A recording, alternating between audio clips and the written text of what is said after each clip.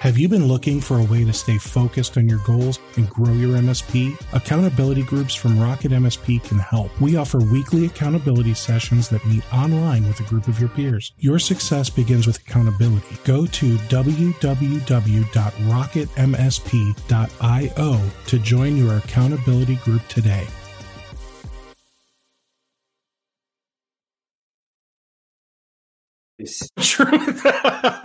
I am. I'm actually trying. Oh boy! And now my IKEA tree has moved. It's walked away. Hang on.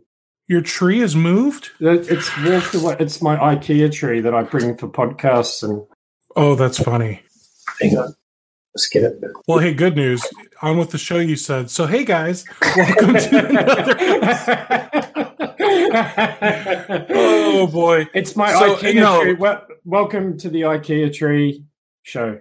Yeah. Well, you already know where you're at, guys. We'll skip all that. I've got James Vickery here today with me.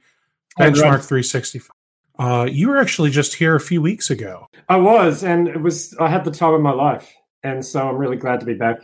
I too had the time of my life. I forgot how fun it is to talk with you. We need to never wait as long as we did again. I agree. I totally agree. In fact, let's do this again next week. Maybe. We'll give it a few weeks. We'll see how this one goes. I got to keep my Australian times down to like 2 a month. Otherwise, I start getting yelled at. Well, I mean, we were just talking before the show that you had Jamie Warner from Envirosoft on the show. Yeah, he was here yesterday. It was yesterday, and he was like, I saw him a few days ago. He was like, man, I've got to do this show at 2 a.m. And I was like, ha! Because I've managed to negotiate at 7 a.m. for me, which is, it's still a little early, but at least I've got time for coffee. Yeah. I'm awake. Poor 2 a.m. doesn't... Yeah.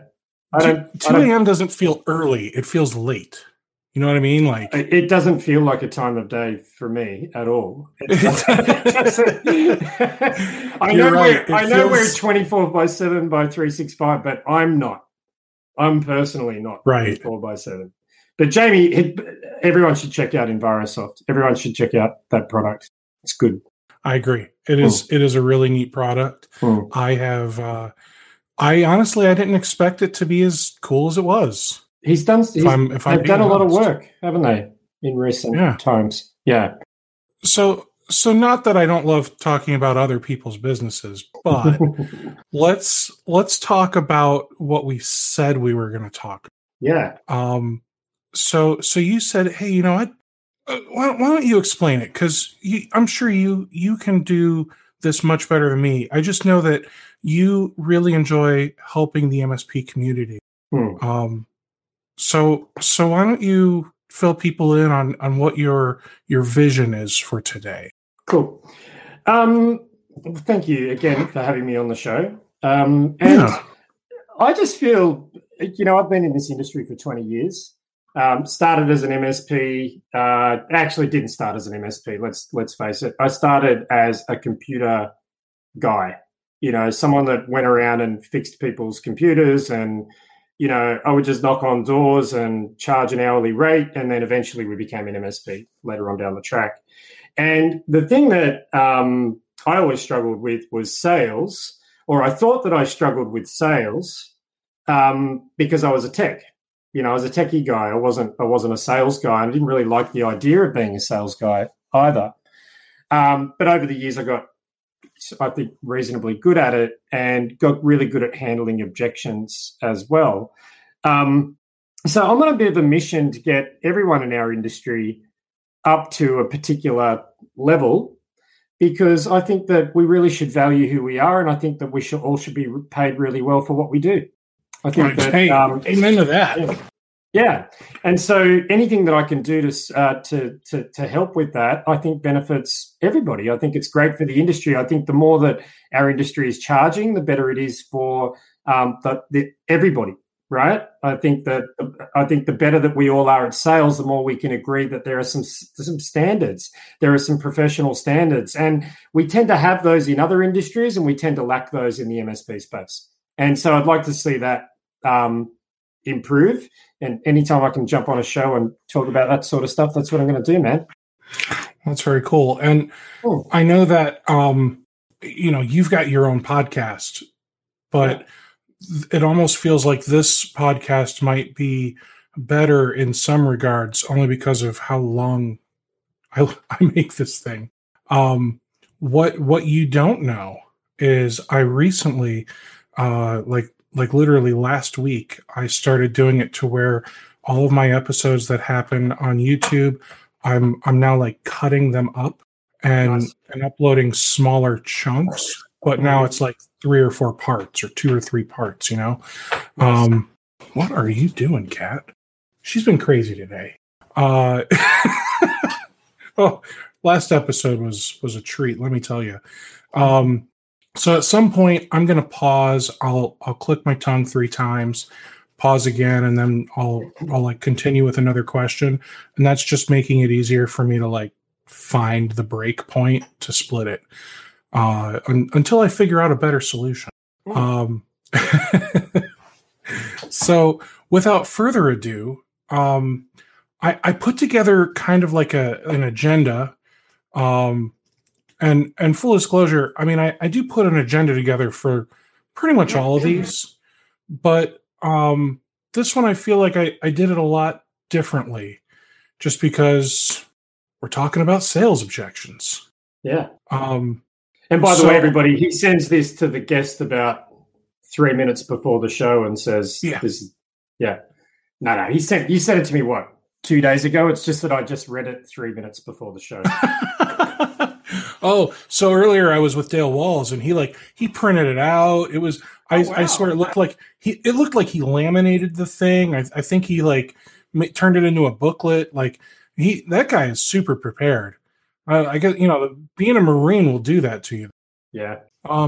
So I know very quickly, James, you've got Benchmark 365. It is basically a help desk knock outsourcing service, and your team are all in Philippines? Yes, Philippines and Australia. Yeah. And the cool thing about the Philippines is they actually sound more American than some Americans, just because of how they learn their English. So if you're worried about the dialect or rough English or anything like that, you don't have to worry about that with Benchmark. Reach out to James or just go to benchmark365.com and you can learn all about the help desk service. Today, I feel like some of this stuff applies to Benchmark too, but I feel like what we're really talking about is your MSP. So can we get some background on your MSP? Like, how big is it? What's your annual revenue like? That kind of stuff. Sure. So I don't focus too much on the MSP side of my businesses anymore because Benchmark has just gone absolutely mental since we started the company 5 years ago. We started Benchmark just purely through people knocking on my door in the channel saying, "Hey, how did you do that Philippines thing? You used to be the smallest MSP in town. Now you seem like you're winning business all the time." And we did that by being able to scale. Let's just call a spade a spade. Labor's really expensive. I think most MSPs I speak to in the United States are struggling to keep up with wage growth when it comes to engineers. And yet what we've seen is stagnant MSP pricing for nearly 20 years. And I wrote a book about that called Infinite Scale and so on. And so our MSP started back in 2003. It wasn't an MSP, as I said. It was just me running around fixing computers and trying to look good and trying to just make a buck. Over time, we grew that to around 9 people in Sydney and grew it to, at that particular point in time, about 1.5 million in revenue, not making any money. truth be told. By the time I paid 9 people in Sydney, by the time I paid for an office, by the time I paid for all the stuff that I needed to do, there wasn't really much left over for me. And so we started a journey of offshoring business. Pretty much ended up around 2.5 after we did that, because I focused almost all of my time and energy on sales. And then since then, sort of remained around that level and focused more on the benchmark side of things. It's where my people and my attention are these days. Got it. Does that make sense? It does. About 55 customers, mostly in New South Wales, Australia, but a little bit in the north and the south. Yeah. Very cool. Very cool. And today, I suspect your MSP has a pretty healthy profit margin, thanks to the Philippines. It does. Yeah. Yes, it does, and other reasons as well around rethinking everything about the model. Everything about the model. I mean, the challenge that we have in our industry is that the vendors are very good at selling products to managed service providers, particularly smaller, vulnerable managed service providers, where it's like, buy our PSA and once you've got that in place, your MSP will scale. Buy our RMM and you'll be able to sell thousands and thousands and thousands of endpoints. The sky's the limit, blah, blah, blah, blah, blah. And so, when I started the outsourcing component, I also started to look at other industries and how they would skin the cat. And they skin the cat a lot differently from us. So, there are just things that we just spend less money on than the average MSP. And we get the same result. We get the exact same result, if not a better result. And so that's why that MSP is very profitable. Yeah.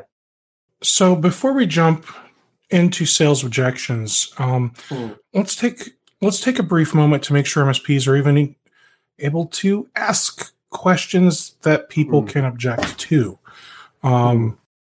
So marketing, right? You got to do some marketing. I mean, sure, referrals happen and cold leads from Google can happen, but for the most part, when you went and obtained new prospects, it was through marketing, networking, that type of stuff.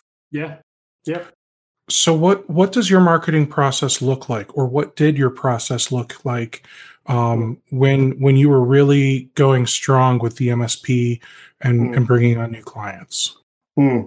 Well, the first thing I want to say is that growing a professional services business, because that's what an MSP is. It's not a product business. We're not selling widgets on Amazon.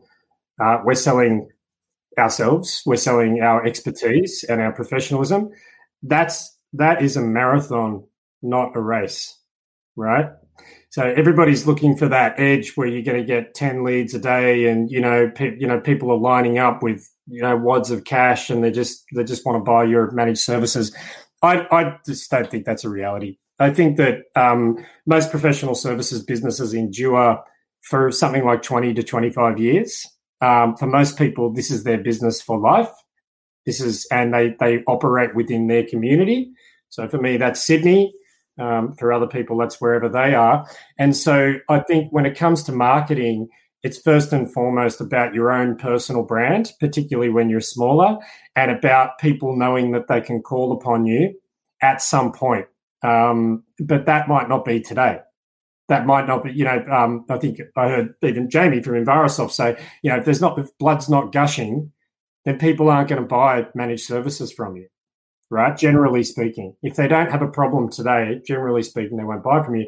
And so for me, it's always been about building network and building relationships and being there when the blood's gushing, like being that first person that pops into their mind, person, not brand name. All right. And I think the next thing that people tend to make the mistake of in early stage, I've made it, everybody's made this, is thinking that your brand is the thing that's going to resonate. Get a really great logo, get a website, do blah, blah, blah, blah, blah. But you don't have the marketing capital typically to build that brand to be a household name, right? It's not easy to do. But you, as a person, as an individual, as a trusted advisor, as a person of interest, you can market yourself and people remember. Now, if I remember Steve Taylor, that's Steve. Call Steve. Steve will help you out. It's not call I know IT. It's call James. Talk to James. James will help you. And so I think marketing is about first and foremost building up your brand and your network. With that said, you didn't answer the question. I mean sales, man. I don't know. No, yeah, you're practically a politician. So what does your marketing process look like? Big picture. Like, do you have, a lead magnet on a website, an ad in the newspaper? How do you start with people? Right. Well, that it might sound actually. You know what? I'm glad you mentioned the politician, because that's what politicians do. It's very manual, not automatic. It's very standing out on the street corner, so to speak, handing out flyers and business cards. I'm not saying you should do that as an MSP, but if you look at the most successful politicians, they know how to connect with people, so they're at places where there are people. What does my methodology look like? You're just not going to like it. It's in my book, Infinite Scale. You're not going to like it because it's not sexy and exciting, but it's organizing lunch. So finding a client and saying, hey, I've got another client and I think you guys would get along really well. I'd like to take you both out to lunch, right? Two people talking about, and then saying to them, hey, could you invite somebody else along for lunch? Is there somebody else that you think might enjoy lunch? Another service provider, an insurance broker, a financial planner, an accountant. If you're verticalizing, you grab your accountant and say, can you invite another accountant along for lunch? My treat, right? These are people that then you have lunch with, you have a beer with, you have wine with, or whatever it might be. I know not everybody's a drinker, but that over the course of 2 hours, sitting together, eating, chatting, talking, learning, these people are statistically more likely when they have a problem to phone you up. And they are statistically more likely to remember you because you had a nice lunch with them one day, right? And so everyone's like, what's my, I've got to do AdWords, or I've got to do this, or I've got to do that. Yes, we'll talk about that in a moment. I think these things are important as well. But the real, where my couple of million business came from was that, not from advertising. So when you take people out to lunch, what are you talking about with them? Because the one thing that I think people here sometimes need to be reminded of is your employees are not your friends. They're not your buddies. You don't send the dirty meme jokes to them and that kind of stuff. Neither are your clients. Think of your client as your boss. So right. What are you talking about with two clients and their connections at the lunch table? Yeah. So whatever you like, but I think that it's not pitchy, it's not salesy. I think it's collaborative. Most businesses are small, Steve. Most businesses, even when you're just starting out, you think, oh, that big, accounting firm, or that big law firm, or that big. Most of them are small businesses that are just a little bit further ahead than maybe you are. They might have more years in the game. They might have been at it for 10 years and you've been at it for 2. So they're not bigger because they're smarter or better than you. They've just got time in the game. But I think that being able to sit down and say, these are actually some of the challenges we're having in getting to market could be a good conversation. What are some of your challenges in acquiring new clients? Who are your ideal customers, and how can I refer them to you? Who's the best person at your firm to put them in touch with? So it's like you. So you're right. Yeah, you don't want to be talking about like personal necessarily being best friends with them or best mates with them, but what you want to do is say, how can I help your business? What are some of the challenges your business is having? Right? What are some of the issues? What's the number one objection you get when you try to sell your accounting service or your legal service? What's the objection? right? And having a collaboration, and then they might ask you the same question and things build over time. It's not a sure thing. And obviously, the bigger you make these lunches and the bigger the groups and the more people you invite, the more statistically likely you're going to have transactions occur off the back of that. That is really cool. And it sounds like, I don't know if you've ever been a member of BNI, but it sounds like you're taking the giver's gain approach to these luncheons. Yeah, I've been a BNI member before. The chapter that I was in wasn't the greatest. I think like a good chunk of the members were, photographers and, bit micro businesses that weren't going to buy managed services and Or they're more like B2C or MLM selling jewelry out of their trunk or whatever. Right. And the danger of that is you get referrals that are just noise. And my grandma's computer has a virus. Right. Exactly right. But one thing that I learned through BNI is getting that elevator pitch down pat, and also being very clear and very specific. Like, guys, don't refer me anything but. And at the time, I think our primary target market was law firms, and so it was like don't refer anything but law firms to us through this group. That's all we wanted. So being very clear about what you want helps. And I know for a lot of your audience, they're maybe not quite sure what they want and just want clients, just want money coming in the door. Yeah. And I'd like to think that everyone here has at least a couple clients. Are things going well at those clients? What industries are those clients? Ask them who else in that same industry in the area that they would like to refer you to. Yeah. Obviously you got to say it in a sexier way than that, but you know what I mean. Yeah. So I think your question was, or you said the politician. I think politicians, as much as people can criticize them, some politicians actually get millions and millions of votes, right? And they do that through a lot of grassroots effort, a lot of relationship building, a lot of showing up in Australia. Our voting happens at the schools. So, when the voting time comes around, everybody goes to the local school, and we have a barbecue and we vote. Right. And the politicians are always there, and they're always saying, "G'day, how you going?" Shaking hands. Where you from? What street do you live on? Oh, right. Well, we're actually doing some works around there and wanted to tell you about it, and so on. Politicians are masters at this. I don't like politicians any more than you do, but they've figured out that they can't just go digital. They have to go analog. They have to knock on doors. They have to actually go out and meet people. And the funny thing is, while everybody's going digital, when you're analog, you're the only one. You're the only one. You're the only one that took the time to actually go and see them and have a chat and, bring them a cup of coffee and offer them a sandwich and build a proper relationship, break bread. That's how I built my business. That's and to this, yeah. Sorry, go on. Yeah.